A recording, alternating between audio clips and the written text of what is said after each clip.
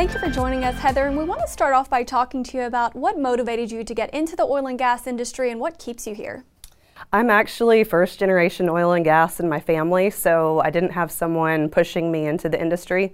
And in fact, I started at Chesapeake in 2004, and my intent was to stay there temporarily until I saved up enough money to go to law school.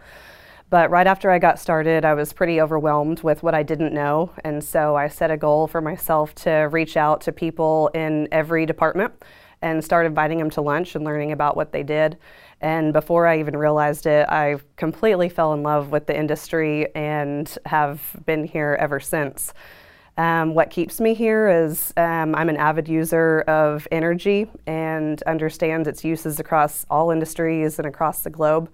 So it's important to me to be a part of staying in energy and promoting America's energy independence. And I thrive in an entrepreneurial type role, so oil and gas has always been a really good fit for me. Can you talk to us a little bit about, the trying times, of course, with oil and gas, up and down, if you will, with the industry, very resilient industry as well. Can you share any of Ventana's really current business focus, anything that really keeps you guys strong that you would like to share with us? Ventana started about 3.5 years ago, and our focus when we got started was buying 1 mineral acre and 1 lease at a time organically. But as you know, things have changed and there's a lot more financial strain in the economy. So we really look at it as opportunities will come up as there's going to be consolidations with companies. So we look to that. Also, we consider ourselves to be experts in fine-tuning the non-op business. So we don't ever want to compete with EOG or Marathon or Devon to be operators. We'd rather partner with those companies, and then as they're optimizing their portfolios and divesting non-core assets, that could be a really great fit for Ventana.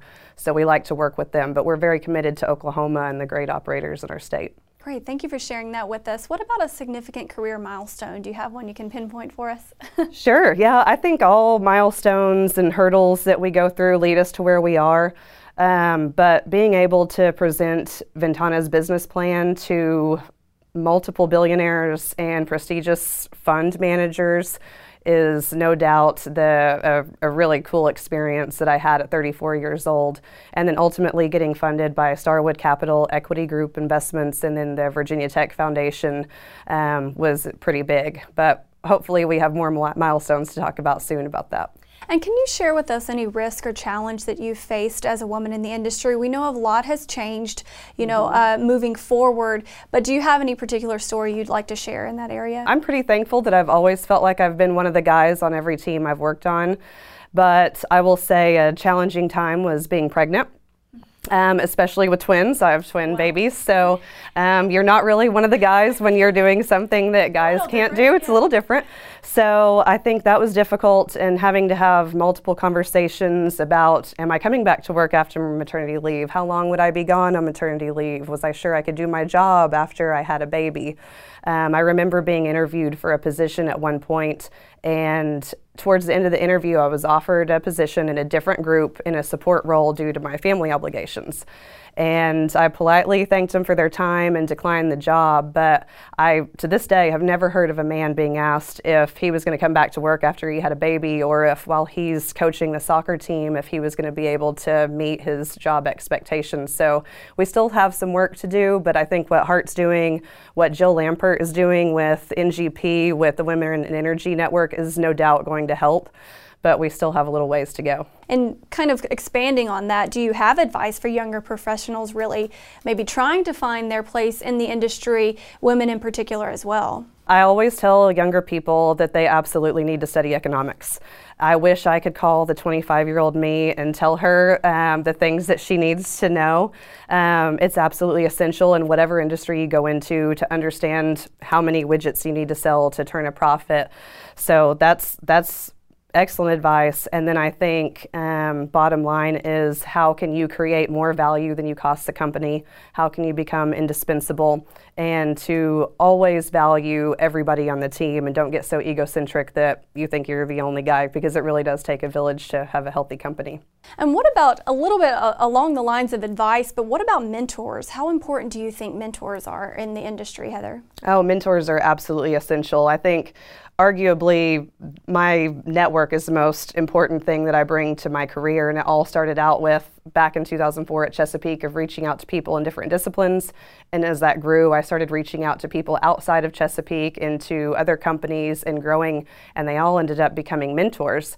So I always tell people, the new young people that are intimidated or people that are more introverted, just reach out to one person. Start with one. If you want to learn more about geology, reach out to a geologist, invite them to lunch or coffee. Absolutely everyone loves free food. And what I found is that people passionate about what they do are really happy to share what they know with you. And another important piece of information I think that I've learned recently is don't reach a career milestone, say CEO title or 20 years of experience, and think I don't need mentors anymore. So the past couple of years I've added financial experts and CFOs and public relations gurus. So I think always valuing your network and growing those relationships, and then when the time comes to be a mentor to young people as well. And with being chosen as part of this dynamic group of women, the 25 Influential Women in Energy, how does that make you feel? And then also, how important do you think programs like this are for the industry? Oh gosh, it's extremely humbling to be recognized with the past and current recipients of this award. There's some incredible women, and last year I was blown away sitting at the luncheon at what these women have done in their careers. I have 4 kids, and 3 of those are girls. So it's really important to me to show my children what hard work and strong character, that it really actually pays off. I think HART does an incredible job of recognizing individuals and companies across the industry.